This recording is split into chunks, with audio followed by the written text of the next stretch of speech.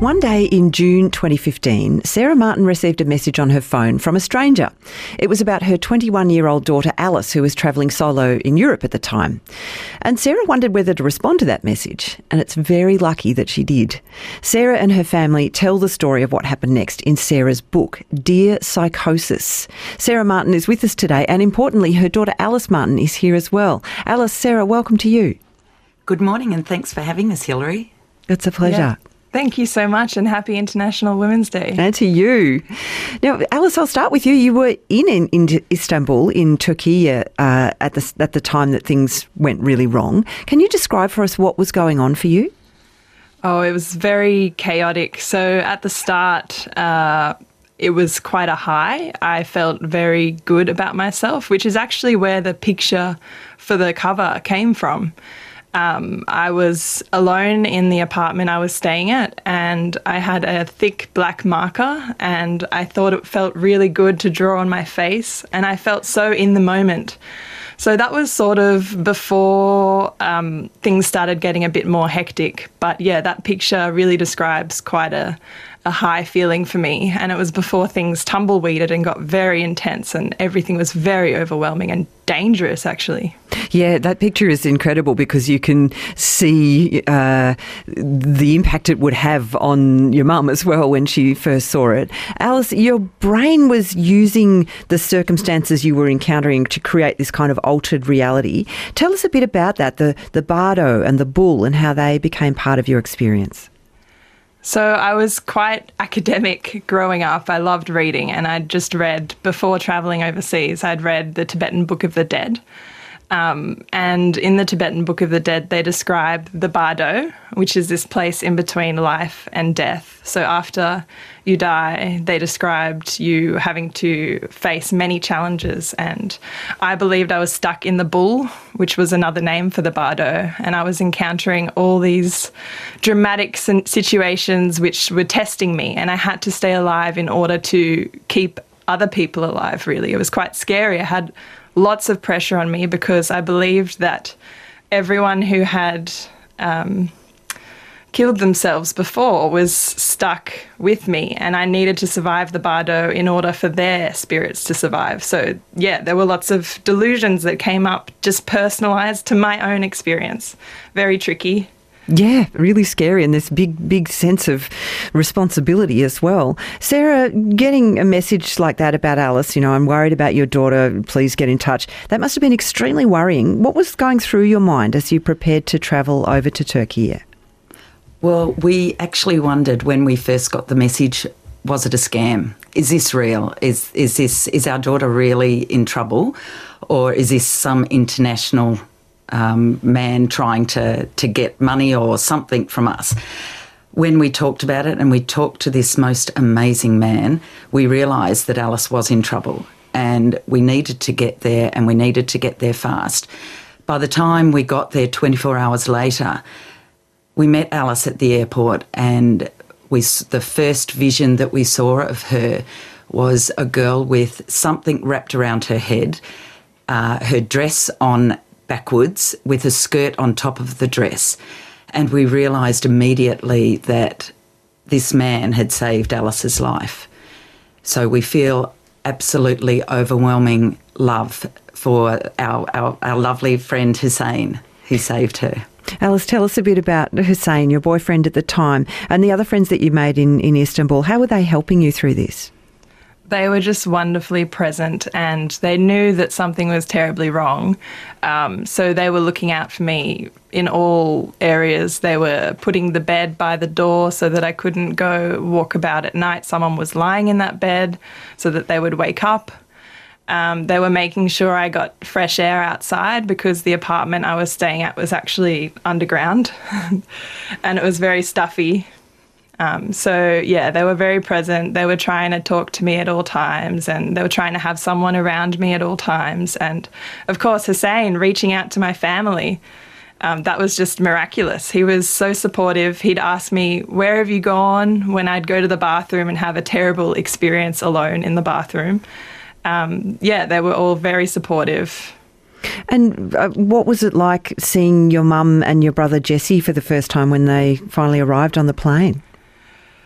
To be honest, I was in quite a shock because Mum didn't have her jewellery on, and it sort of confirmed some of the delusions that I was having, that she'd had to have a really hard time to arrive in Istanbul to collect me.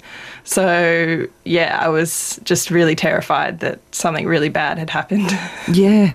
It's an amazing book to read. It's called Dear Psychosis by Sarah Martin and her family, really different chapters written by different people. We're speaking with Sarah and her daughter Alice Martin, who's been through this experience today. Sarah, you and Jesse was training to be a doctor at the time, so you and Jesse travel to Istanbul. Jesse's drawing on his copy of the DSM-5 and his term of psychiatry training. How well equipped did you feel at the time to deal with and support what was happening with Alice? That's a really good question, because in the beginning, when we were talking about that we had to go over to get Alice, I was just going to go by myself. Now, I'm not a great traveller. Jesse has been travelling a bit, and it was the best decision that we ever made.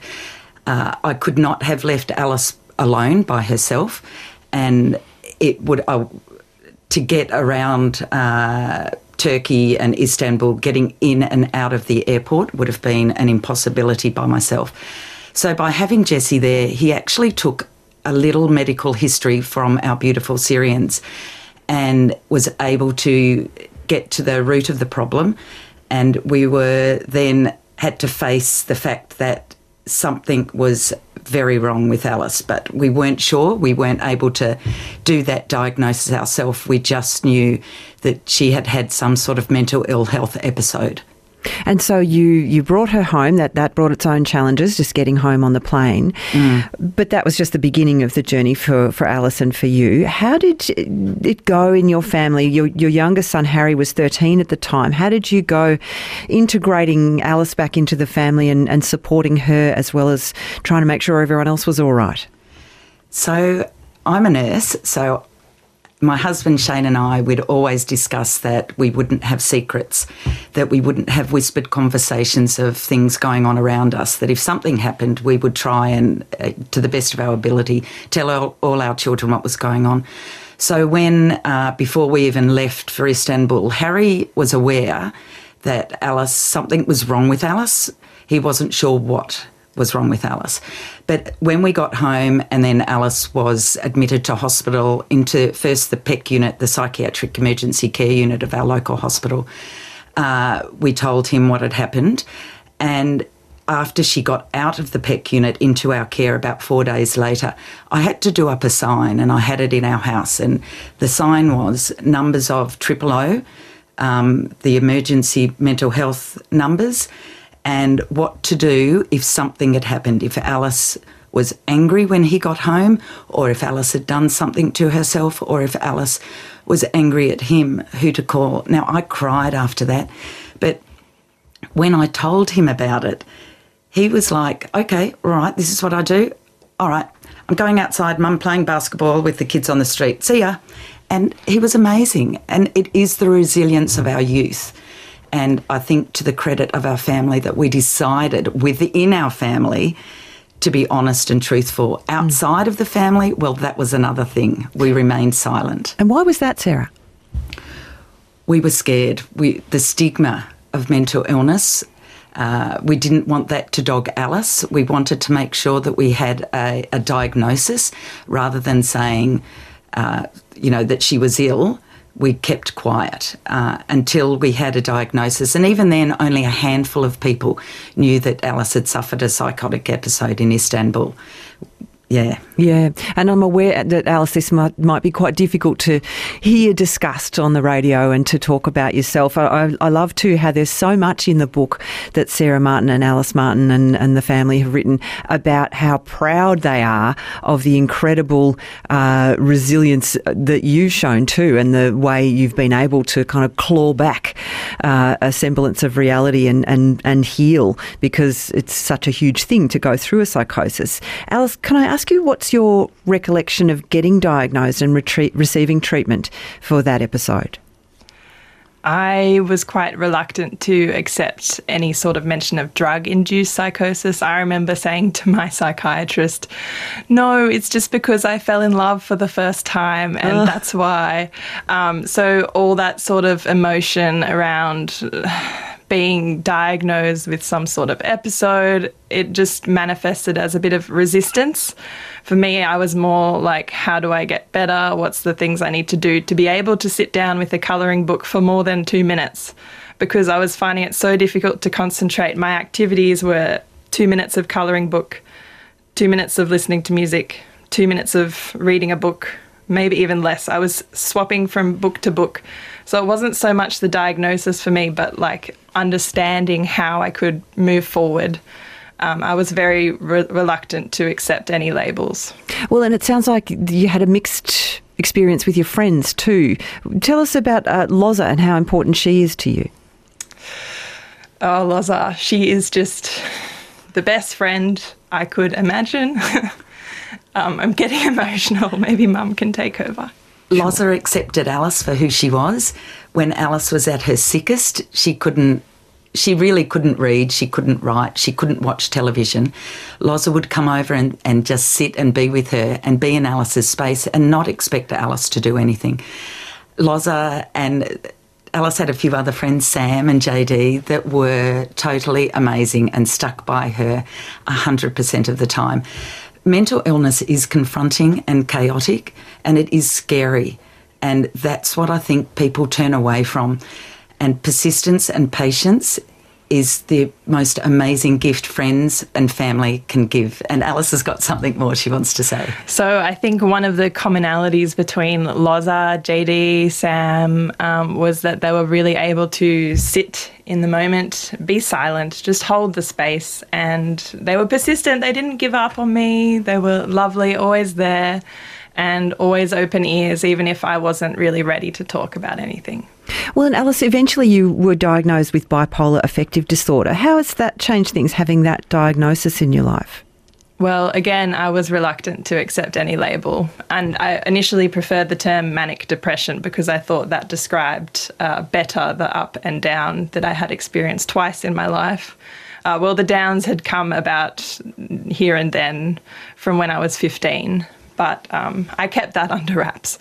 So Mum laughs. She can laugh now. Yeah. It's so true. Yeah, so hindsight is very powerful. And actually, I think the diagnosis is helpful because it gives me an ability to connect with other people, to know that I'm not alone and that there are a certain amount of people that do have this bipolar affective disorder. And now moving forward, it means that I can monitor myself, I can monitor my sleep, I can monitor anything unusual, any stressor that's unusual in my life. And that's a real strength for me because otherwise, apart from the monitoring, I'm very much normal, high functioning. And yeah, I'm quite, at my baseline, which is good. Yeah, well, I understand that, you're living out of home and studying psychology now. How are things feeling for you now? How are you feeling about the future? Well, I am very busy juggling work, life, study, and I have a puppy. So, yeah, she's gorgeous. I'm feeling very positive about the future. So, yeah, I don't know what it's going to bring and what doors the book might open for me, but I'm very much happy to hear the reception of the book is quite positive, and lots of people are coming out saying that they've had people go through similar things and they didn't really understand what it was about and what sort of things psychosis involved. So that's really positive for me. Yeah, well, and Sarah, what do you hope for from the book in terms of changing the way we generally approach psychosis and people who've experienced psychosis, but also the treatment regimes and the institutional structures you had to navigate through? Well, firstly, we wanted to break the silence because we were silent for so long. So by breaking our silence, we hope that others know that are going through this, that they're not alone.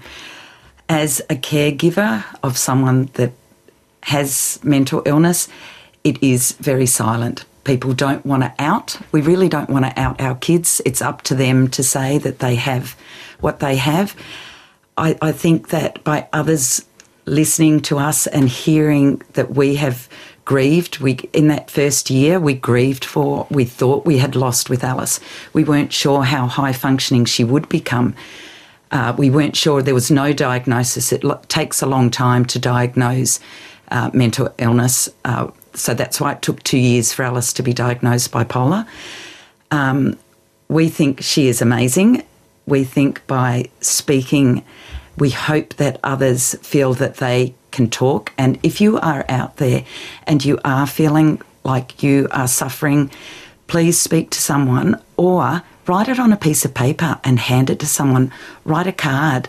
If you're a caregiver or a grandparent or a mum or a dad, and you're worried about your child or friend, write them a little note and just say how much you love them and care for them and how much you appreciate them, because everybody needs to feel needed.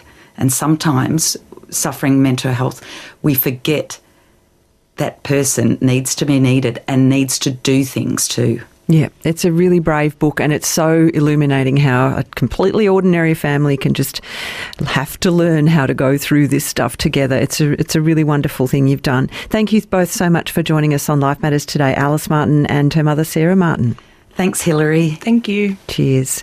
The book is called Dear Psychosis, a story of hope and love through a family's journey of mental health. And if you or a family member or someone you know needs support with complex mental illness, sane.org is a great place to start.